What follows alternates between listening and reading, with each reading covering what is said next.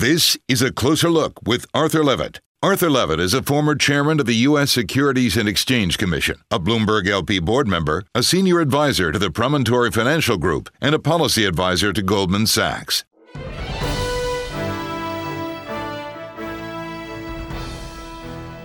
James Doty has spent his career working with regulatory and compliance matters as a partner at the law firm of Baker Botts, with a break from 1990 to 1992 when he served as general counsel of the Securities and Exchange Commission. In 2011, he was appointed by the SEC as the chairman of the Public Company Accounting Oversight Board, known as the PCAOB.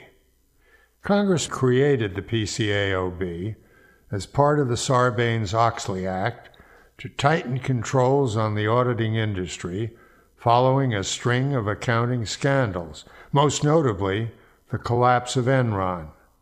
Chairman Doty has just finished his 6 years leading the PCAOB, and he joins me now for a closer look. Jim, as you start to look back at the time you spent heading the PCAOB, what do you regard to be your most significant accomplishment? The talented staff and the ability to help and perhaps lead a talented staff in what I think are several important changes. An audit reporting model change, the first significant expansion of disclosure in the audit reporting model in 75 years. The identification of the engagement partner and the other participants, the foreign firms that participate in an audit. The so-called transparency release that has led to auditor search on our website, enabling people to know who did the audit, get a better understanding of where the audit happened and what the participants were. The cross-border inspection regime expanded significantly, Arthur. We have now covered Europe with one or two exceptions. We are around the world. We continue to make progress in China. This is an expanding regime in which cross-border audits are becoming an increasingly significant contributor to audit quality and, more importantly, to investor confidence in trying to achieve some uniformity. Economic analysis and research to bring rigor to evidence-based policy making. Those are all liberating, I think, and confidence-building achievements of the PCAOB. During your term as chair, you had a board that held divergent views. You were also overseen by people at the SEC who had been and returned to the Big Four audit firms that the PCAOB is charged with regulating. How did this impact your ability to accomplish things? Well, first, Congress, of course, created tension in the structure, which I think Congress believes is creative tension, established by the way the board and the SEC are structured and relate. The SEC has approved our standards. All of these achievements of the board that I pointed to earlier were approved by a board by unanimous votes. The SEC carried them forward and approved our action.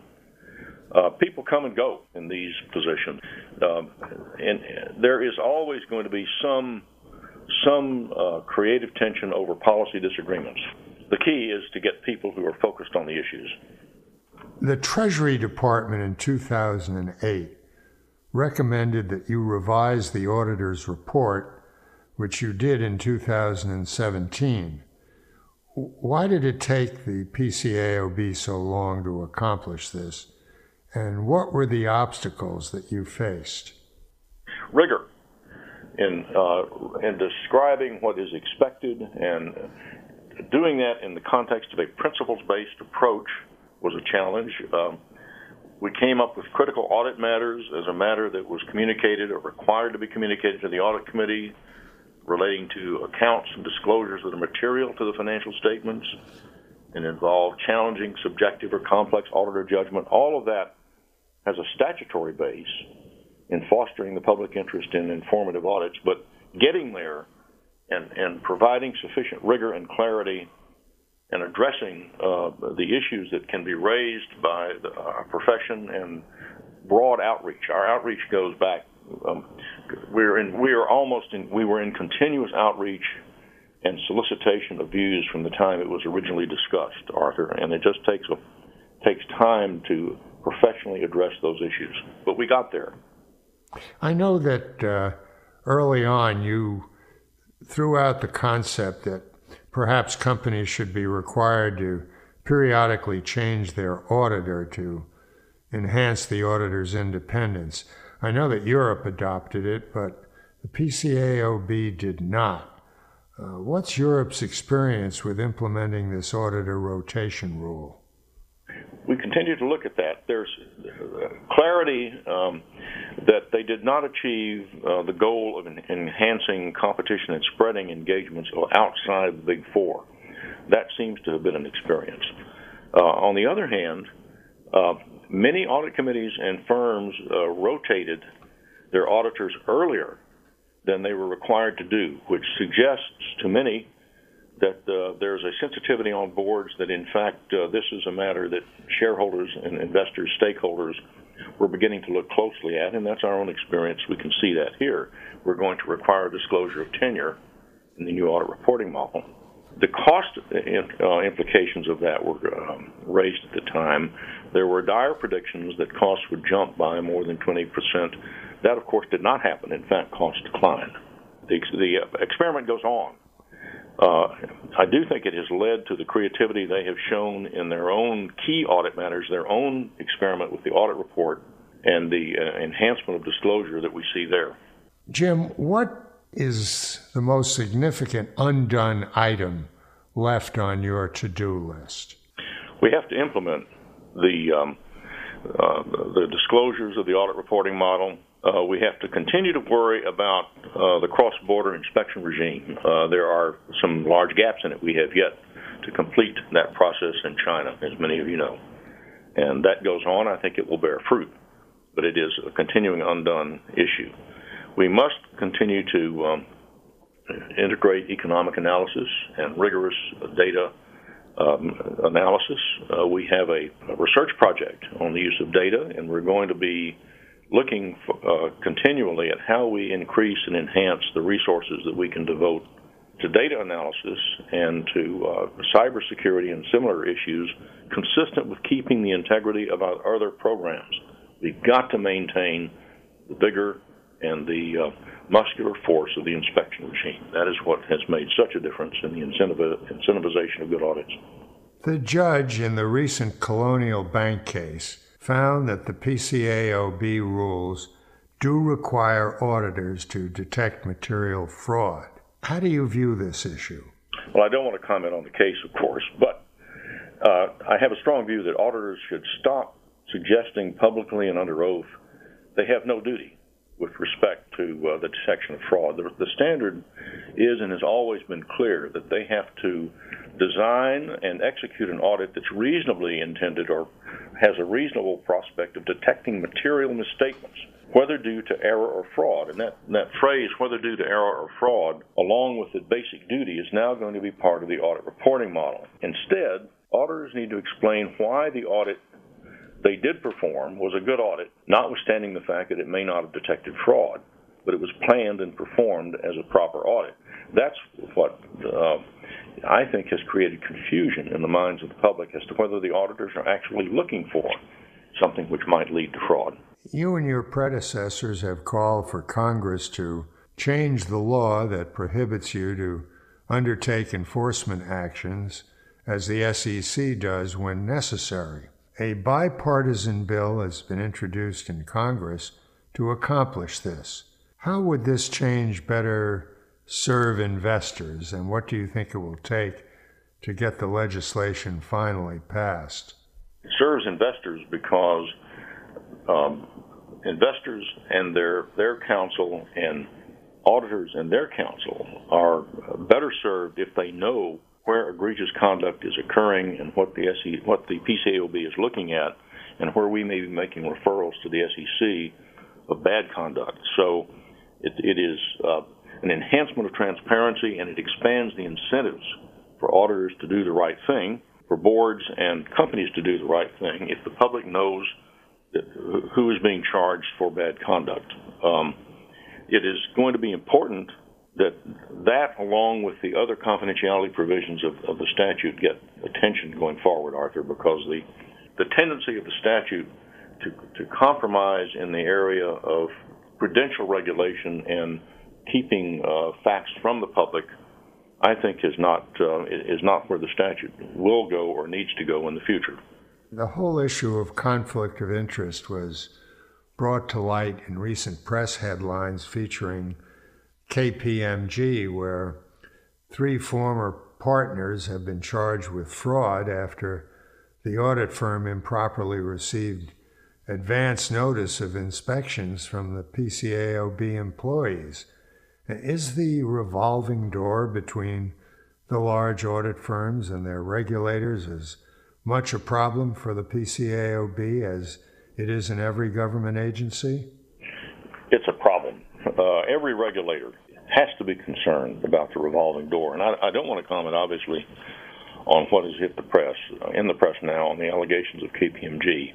But I would say the PCAOB has not experienced the degree of exiting and the revolving door that we have seen in some cases. It is, in fact, as a matter that's been tracked, a relatively minor part of our workforce leaves to go back to accounting. Many of them go into academia or other areas of work.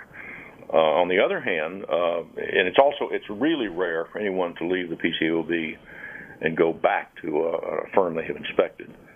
We are, on the other hand, gratified at the involvement with the Department of Justice. We're very pleased that the DOJ has taken the interest in this case they have, because they've sent the message. And here the Department of Justice's message and the SEC's message is very important. We have to, as a regulator, think about career paths that will lead to opportunities outside the return to the firm inspected or the industry overseen. That's a job that requires resources and creativity at the regulator, and we're no different from any other regulator in being concerned about that revolving door. Jim, I don't have to tell you we are in a deregulatory environment. Are you seeing that reflected in any way in terms of the PCAOB budget or mission or staffing or any aspect of it? Are you feeling the squeeze of deregulation? I think, first of all, our resources and our budget are adequate to execute our mission and to continue to perform what the PCAOB does.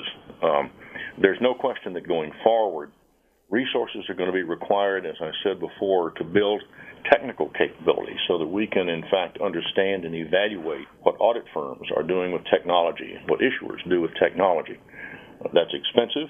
Resources will have to be invested there, and you can't starve Peter to pay Paul here. I think to take those resources away from programmatic areas such as inspection and enforcement and to go to inspection light or enforcement light as a means of generating resources for technology evaluation, that would be a terrible idea and a formula for disaster.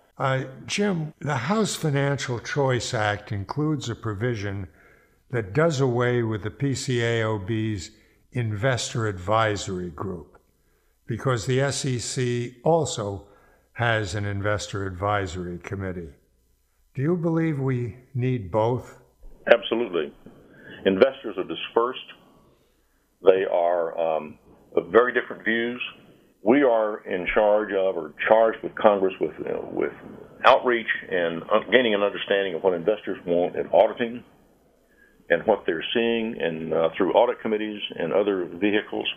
We need an investor advisory group to do that. As I mentioned last week, Chairman Clayton attended the first meeting of our investment advisory group, and this, I think, is certainly helpful, and it indicates to me that we need certainly both groups.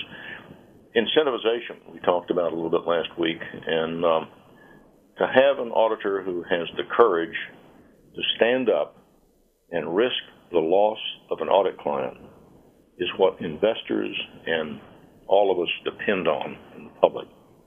And an investor advisory group and a strong and independent PCAOB are the key getting that. Have you talked to Chairman Clayton about this issue, and does he support the notion of retaining an investor advisory committee? We haven't discussed the specifics of this legislation, but everything that he has done and said says to me that he believes that it's important that audit be strong, that it be, as you said, the lifeblood, the linchpin of our capital markets when you were chair of the SEC, and that the auditor has to be as pure as Caesar's wife. They need to be above reproach, and the public has to have confidence that they are working for them. An investor advisory group is helpful in providing, it's important in providing that sense that the auditor knows and remembers who they work for and what that investing public wants. Are we getting the best and brightest people in the country to serve on the PCAOB? Well, I suspect you'd have some opinion in the profession that the recently departed chairman certainly disproves that in fact there would be people they would have preferred to have over the last 6 years. I think you get committed people. These are all people who want to do good. They bring different skills. They bring different points of view. But in fact, the PCAOB is a body that is a deliberative, policy-making body, and I think both at the PCAOB and the SEC, you find people who have an inherent interest in the subject matter of the performing the statute and the subject matter of audit. From an economic point of view, a seat on the PCAOB is probably quite a plum in Washington. Is the process of attaining a board seat political? Yes. Yes, in the sense that I think politics enter into all policy in Washington. And the views of politicians, the views of people responsible to the electorate, surface, they count in the formation of these regulatory and quasi-regulatory agencies. This underpins some of the constitutionality of what we do.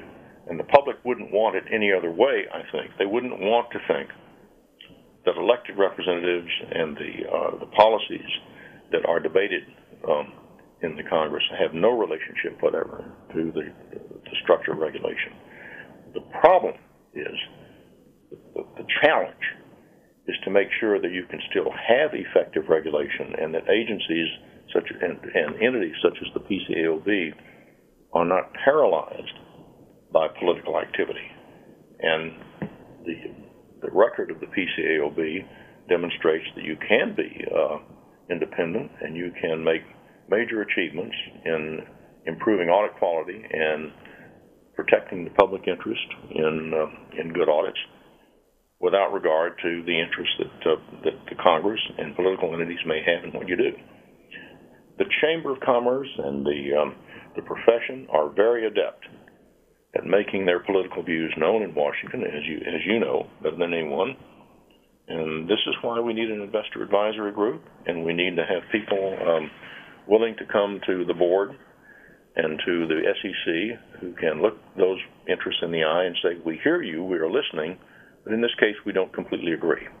That's been the process that has worked. Jim, the International Organization of Audit Regulators found that 42% of all audits around the globe fail to comply with professional standards. How much faith do you have in foreign country audits in general? We have found egregious examples in the form of document alteration, concealment, audit opinions issued without work at all being done. We have sanctioned auditors around the world: Brazil, Mexico, Indonesia, Hungary, Hong Kong. So there's no question but what the international inspection regime has resulted in some very impactful and important enforcement actions that come out of it and continue to show that there is a great deal of improvement and work to be done in foreign audits.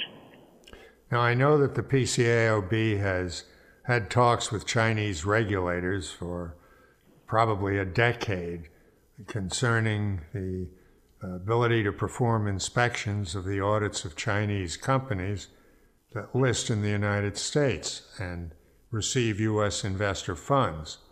What will it take to get meaningful access to all the auditors' work papers in China? The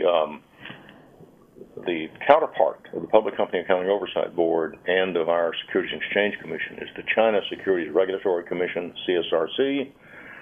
They and the Ministry of Finance are the entry point, but they are in fact looked at closely by many ministries within China. It is an historic change in China for the United States to send an inspection team to inspect their audits.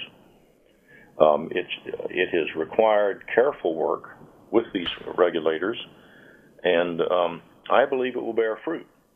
I believe we are going to get there and achieve the ability to look at, for the U.S. authorities to look at Chinese work papers in China. That's what's required. That's what it will take. Win-win for China. And what's required to have that happen, I think, Arthur, is for the Chinese to share generally the view which I believe their regulators hold, which is that this is a mutually beneficial thing for China, a win-win for China, at a time when they're seeking greater participation in international capital markets, when they want to float more of their securities here, at a time when direct listings may be an issue in this market. It's extremely important that people believe that and see that their audits are subject to the same kind of scrutiny and oversight as U.S. audits. How big a concern are cyber attacks? And do you think that audits adequately assess that risk and reflect it? It's important for the audit regulator to know that the auditors are looking at this and to know what they're doing to assess the competence of the issuer, the adequacy of devotion of resources by the issuer. It's clearly a matter within the scope of the auditor to be aware. The regulator has to be similarly aware of the extent to which audit firms are doing that. Are they doing their job by testing and by examining? And this is going to be an ongoing and increasingly resource-intensive area for audit and for audit regulation, audit oversight in the coming years. You know, turning back to the investor advisory group, I can recall their concern with the dominance of the big four firms. What would be the impact to the financial system, if any, if one of these firms went under? And is this a matter that should concern us? We're of course, hopeful that audit firms continue to improve, that they continue to do a good job, and that they do not go under. Four firms are not as desirable as 6 or 8 or 10 major firms, but we are unlikely to get back to any of those situations. The focus that a regulator can bring to this is to assess the extent to which other activities of the audit firm, non-audit activities, in fact, in any way imperil or put in jeopardy the firm. This obviously is something that is current, and we as a society and the regulators think about it and should think about it. Through the years, Jim, the SEC and the PCAOB has had different kinds of relationships. How would you say the relationship is today? Could it be improved in any way? Does the Commission give as much deference to the PCAOB and support as they should? Well, I think it is. The relationship is one of respectful communication, respectful and open communication, strong flow of information, and a constant, strong exchange of views and ideas. Again, that is what Congress set up. I think the American people, the public generally, would expect that there be an exchange of views and discussion between the securities regulator and the audit regulator. The challenge is always going to be to preserve the independence and the ability of the audit regulator to set a course and to continue on it. But I think the SEC's recent approvals of our transparency release and our audit reform model and other actions, the communications with audit committees, all of this indicates that relationship is one that can work and is working. He's had a long career in regulation and compliance as a partner of the international law firm Baker Botts, also as general counsel to the SEC, and he just ended his 6 years of service as the chairman of the Public Company Accounting Oversight Board. James Doty, thanks for joining us. By the way, if any in the audience have comments about the show or suggestions for topics, email me at acloserlook@bloomberg.net.